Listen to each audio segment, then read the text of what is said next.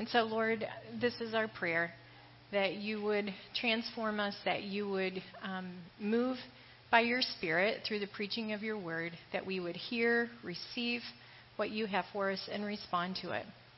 Lord, I pray for the empowering of the Holy Spirit to preach. I pray for the empowering of the Holy Spirit to hear and respond. And all God's people said, Amen. You can have a seat. And page 1824. All right, so we're going to continue on in our series in Philippians. So page 1824, if you're using the Bible in the chair. So good to see you this morning. So, found your place? And when I'm finished reading, you don't need to put away your Bible and set it down. You might even want to just keep it open, that you could even reference it throughout. So, and I also want to say, if anybody gets drowsy, which I'm trusting that it's cool enough in here that that's not going to happen, but if it does, you have permission to just stand up alongside one of the side walls if that's what you need to do to stay awake when it's warmer in the summer, okay? So no offense, that if you need to do that, you just need to do that. So the important thing is stay awake and keep listening to what the Lord has for us this morning. All right, so make my joy complete. Starting Philippians chapter 2 here in verse 1. Therefore, if you have any encouragement from being united with Christ, if any comfort from his love, if any common sharing in the Spirit, if any tenderness and compassion, then make my joy complete by being like-minded, having the same love, being one in spirit and of one mind. Do nothing out of selfish ambition or vain conceit. Rather, in humility, value others above yourselves, not looking to your own interest, but each of you to the interest of the others. In your relationships with one another, have the same mindset as Christ Jesus, who being in very nature God, did not consider equality with God something to be used to his own advantage. Rather, he made himself nothing by taking the very nature of a servant, being made in human likeness, and being found in appearance as a man. He humbled himself by becoming obedient to death, even death on a cross. Therefore, God exalted him to the highest place and gave him the name that is above every name, that at the name of Jesus every knee should bow in heaven and on earth and under the earth, and every tongue acknowledge that Jesus Christ is Lord, to the glory of God the Father. This is God's word to us. Sometimes I give you the main idea of what I believe this message is about right up front. And I want to do that this morning. I want to tell you that I think the main idea that the Lord has for us is that love and humility expressed through looking out to the interest of others, it strengthens our unity, and thus it impacts our witness and our mission. All right? So, love and humility expressed through caring for others. And so I want to tell you that this past Thursday morning, I was happy as a canary, as I remember my grandma used to say. I was happy as a canary, and then I asked Dane, hey, Dane, I was just going over this with him last night, and I said, have you ever heard that phrase, happy as a canary? And he goes, no, I've heard happy as a clam. So I don't know if my grandma said it wrong or whether in my age I got it wrong, but the slides were already sent in, and I've always thought of it that way. And so, you know, this past Thursday I was happy as a canary. I think of little songbirds, and they're happy, and they're chirping away, right? All right, so anyway, what made me so happy? Well, I was just filled with joy because early Thursday morning, and I'm not an early morning person, but we had a mission meeting here, a committee meeting of people from the classes that are really concerned and excited about seeing the churches renewed, revived, churches planted, campus ministries thriving.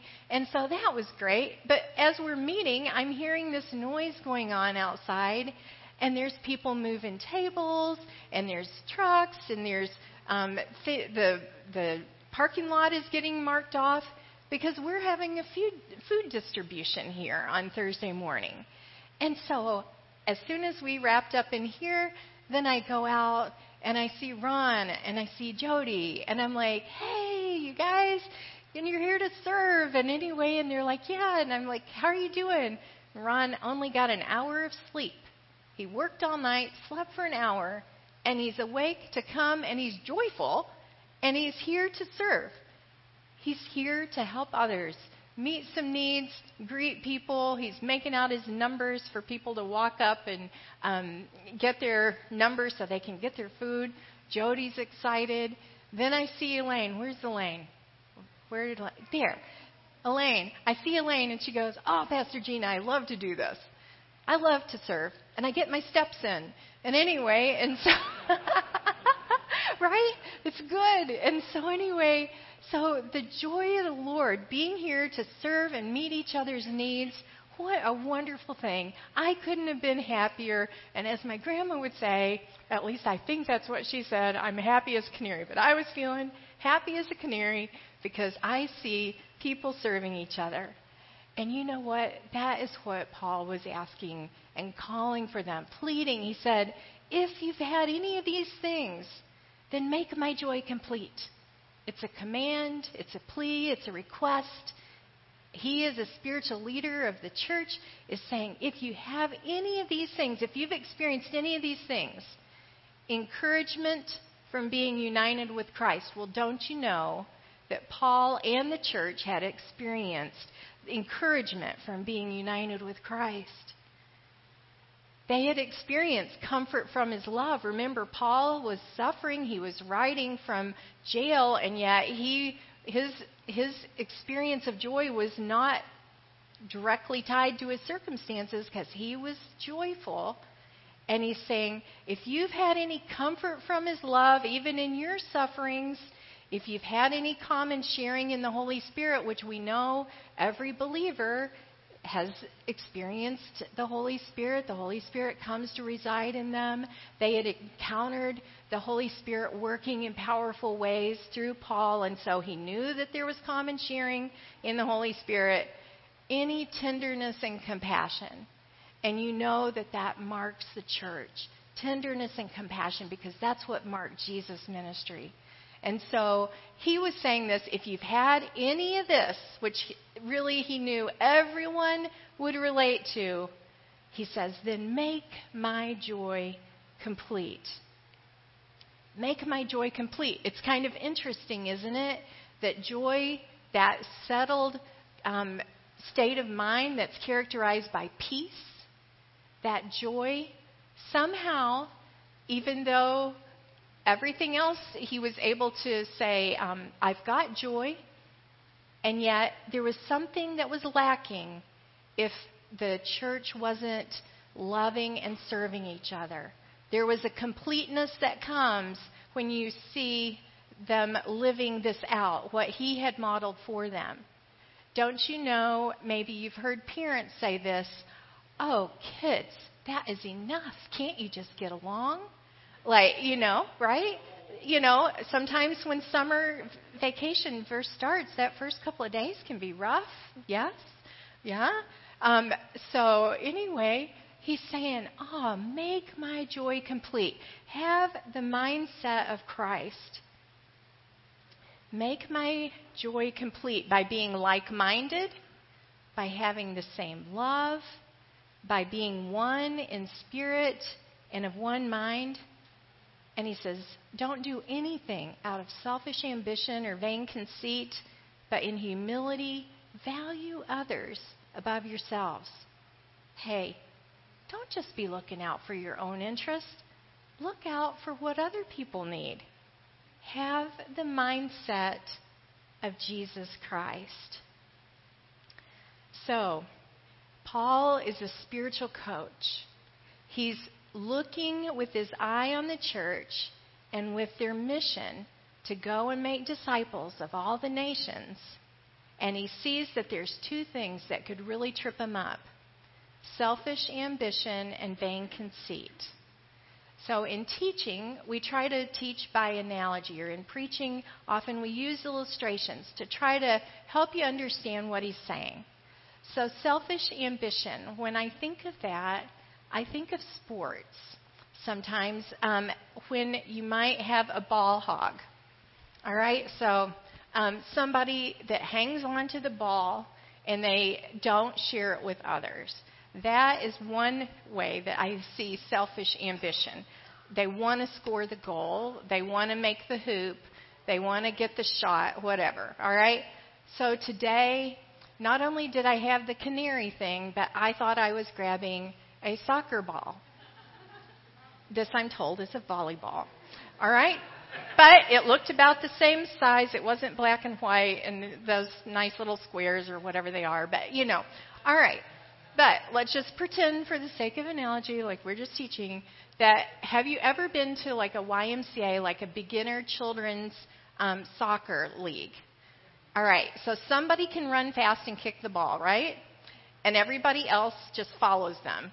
And they go down the field, and then they try to shoot, and they don't get in. And then the other team has a strong player, and they kick it and run it down here. I'm not going to kick this ball. But, you know, it's one person, it seems like, oftentimes. Have you been there? Have you seen those games I've seen? Where it's kind of that one person. Well, that could be considered selfish ambition. I remember when my son got a little bit further along in soccer and his coach said, you have to have so many touches on the ball before anybody can shoot. You have to learn to pass. Yes? Got to learn to pass? If anybody played soccer, yeah. Got to have some touches on that ball. And other people have to get a turn, because what fun is it if all you're doing is watching one person that's kind of the hero or the star? You know, it's a team sport. And so we got to learn to look out for the interests of others, because actually they may have a better shot on goal than you do. All right, but selfish ambition, wanting all the fame and the glory. And again, that kind of goes with this vain conceit, which is thinking only of yourself and your own comforts. Vain, thinking about yourself, not thinking about others. I think it was on my week of vacation that I decided to read a book that was of a different genre. I usually read reference books. I am so weird. That's kind of what I like. But I thought, I'm going to get a fiction book. And so I got a historical fiction book, The Justice Writers. And Dane and I have been reading this out loud a little bit sometimes, just for something different. And I thought there was an illustration in here of a story of how important it is to look out for one another. All right? So the context of this story is that there's a band of kind of what now we would call special ops, but it's in the Civil War. And so the Confederates and the what are we? Union. I forget. I used to live down south. All right. All right. So anyway, they're having this battle. And so there's this special operation to try to stop the Confederate troops from making progress to the north. And so there's this special little band of people that are elite at doing certain activities. And they have this plot that when the bell rings 3, they're going to all charge this advance of this troop. And somebody's going to go after the ammunition wagon and blow it up. And somebody's going to go after the food wagon. And somebody's going to go after the water supply. So they each have their assignment. They're going to try to get in, do their work, and get out. Okay? I think this is appropriate, even though there is a little bit of violence in this story. But actually, Scripture gives us military images throughout of that we're in a battle. All right? And we have to be watching out for each other. So we're going to pick this up with Ezra, who is one of the special ops, and he's going after one of the wagons. So Ezra knew that merely upsetting the wagon carrying the large barrels laden with water wouldn't be good enough. He wanted to destroy General Johnston's water supply. An army can survive a long time without food, but only a few days without water. Even if the troops kept moving northward, they'd have to stop for water before long, giving General Grant more precious time to drive toward Richmond. At full gallop, Ezra reached the water wagons and started firing, not at the soldiers nearby, but at the barrels containing the water. One by one, streams of water poured out of the barrels as too late the rebels realized the true targets of Ezra Justice's bullets. With his gun barrel hot, Justice danced his horse through the maze of dead bodies, mangled wagons, and other equipment. Getting to the supply line was one thing. Getting clear of it would be quite another. Ezra veered hard to the left, attempting to avoid several rebs running backward toward the supply line train. His horse obediently leaped over a pile of rubble as Ezra pulled up hard on the reins. Just as he went airborne, he saw the soldier in the dirty gray coat kneeling on the ground straight ahead of him, aiming his musket right at Justice. Ezra tried to duck, but it was too late. He heard the sound of a rifle blast. The kneeling soldier crumpled to the dirt as the hoofs of Ezra's horse touched the ground. Ezra looked behind him and saw Nathan York coming alongside, smoke still curling from the barrel of his carbine. "Thanks, Nate. That was a close one." "Glad to be of service," Nate yelled as he galloped toward the chow wagons without breaking stride. So somebody else, one of his other teammates, watching his back and helped him out. That is an example of the opposite of vain conceit. Vain conceit would have been that Nate would have just been headed for his assignment and wanted to succeed at his assignment. But instead, he's watching out for Ezra, and he sees that he's in danger, and he has his back. All right. Paul is what he's calling us is to a focus of not me, but we and thee. Going to King James Version language. All right? But it rhymed. I thought it worked. Not me, but we and thee. Paul is calling for us to focus not on ourselves, but on living in unity with each other, living a life of loving service, and living to honor our spiritual leaders. Because it was appropriate for Paul to say, "Make my joy complete." He was their spiritual father. He had birthed that church.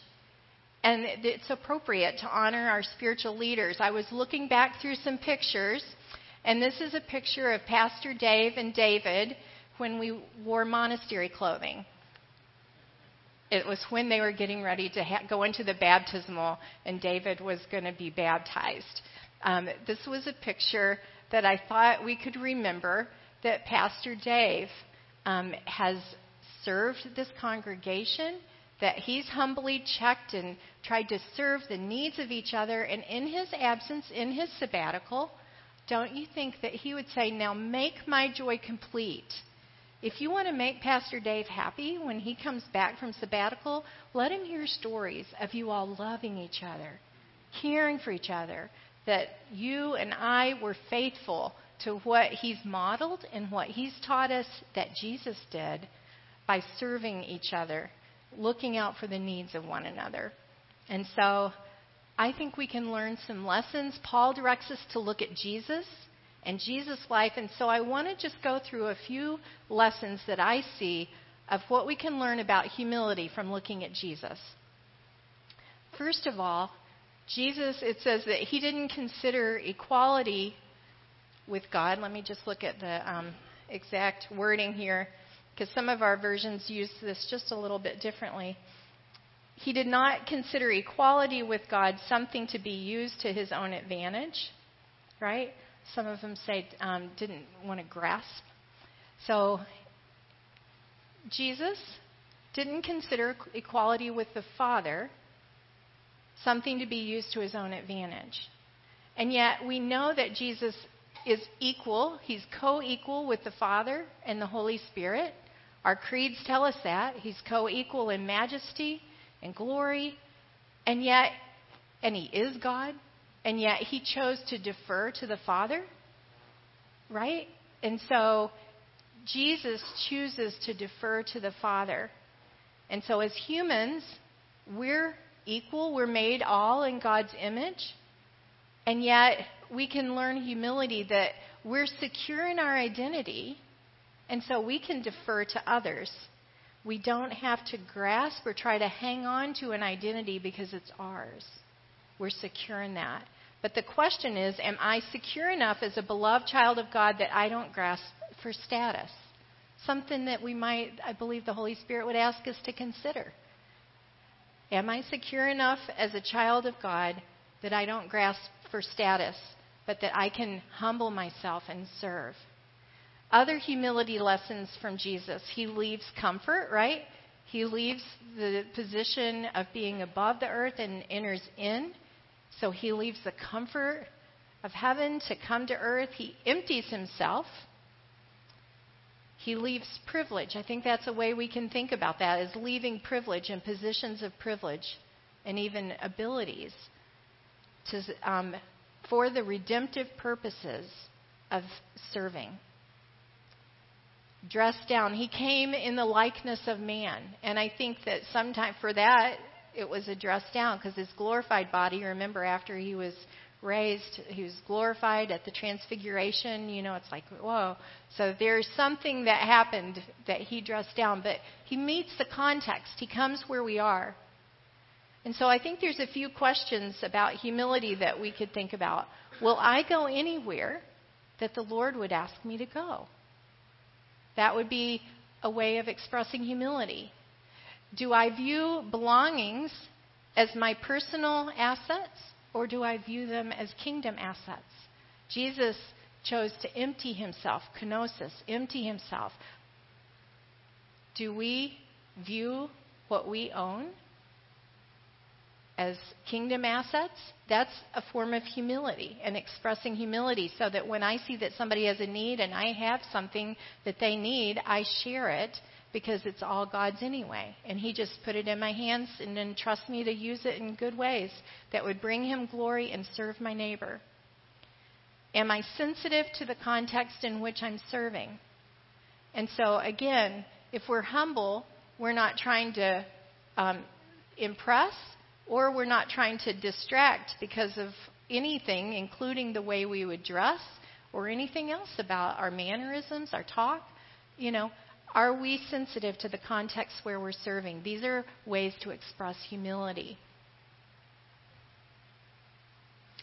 For example, when I went to England, I wanted to make sure, as best I could, that I used teaching illustrations that they would relate to, and that they, even like my spelling on some of my words, I had people just look that over. Now, did I need to? Or could I just say, well, I'm the teacher, I've prepared these, and so this should be fine? But I think it's humble to just try to fit in with wherever you are. And so that was one way the Lord was kind of convicting me to humble myself and ask, could you just look these over? All right, other lessons we can learn from Jesus. Jesus was a willing servant. He came to serve. Remember, Jesus washed the disciples' feet. He humbled himself not only in his actions, but his attitude. He was willing. He was filled with joy, even on the way to the cross, because he was looking ahead. He was obedient to the Father's wishes. And so that's deferring. That's humility again. And so questions that I believe the Lord would ask us is, do my actions and does my attitude reveal that I have a servant heart? When I see other people's needs, when I see a way that I could encourage others, am I doing that? Am I putting myself out there because I believe my Father wants to encourage this person? They'd like a phone call. They'd like to have a visit. What do you see around you? Do you see what the Father would like? And are you stepping into that? And are you stepping into it with a joyful heart and a willing heart? Or are you kind of begrudging because don't you know people can recognize that too? If it's just like dropping off, let's just say I remember when we were at a different church and there was the deacons delivered groceries to people's homes. There's a difference between wanting to build a relationship and valuing people to express like, hey, how are you doing and all? Or like, oh, you needed some groceries, here you go. Goodbye. I mean, there's a difference there. One is humble and wanting to get to know a person. The other is just doing a duty because it's just on the checklist to do. Humility lessons from Jesus. Being willing to sacrifice what is precious to help others. Let's think about, what did Jesus sacrifice? What did he sacrifice that was precious?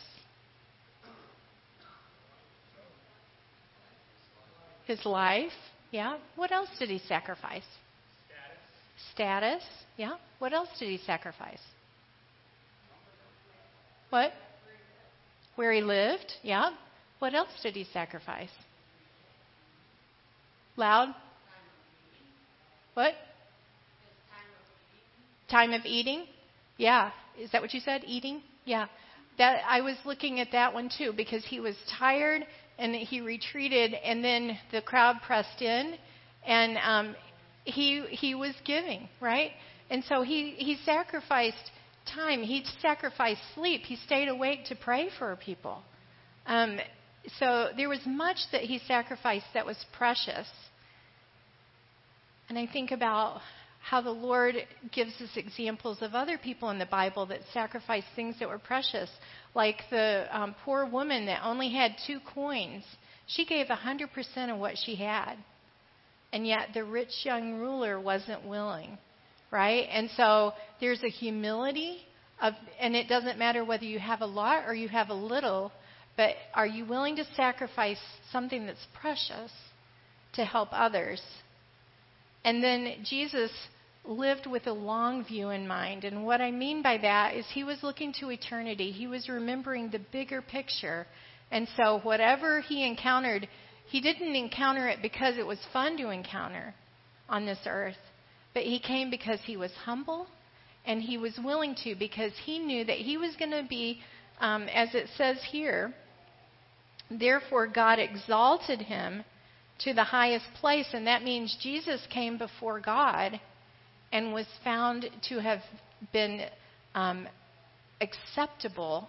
And so then the Father gives him the name that is above every name. And then he's exalted into that place, sitting on the throne at the right hand of the Father. In the same way, we need to live with the long view in mind that each one of us at some point is going to stand before the Lord and be evaluated for what we've done on earth. And so, do we earn rewards? No.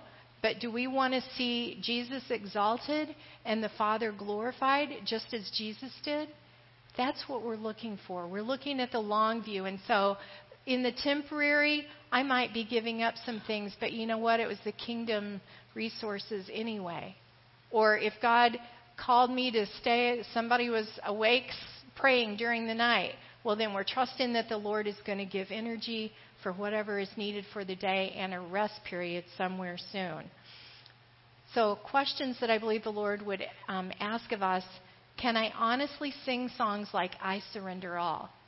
Am I just giving lip service, or does my heart mean it? Am I humble? And then, am I living for my glory today or for God's glory forever?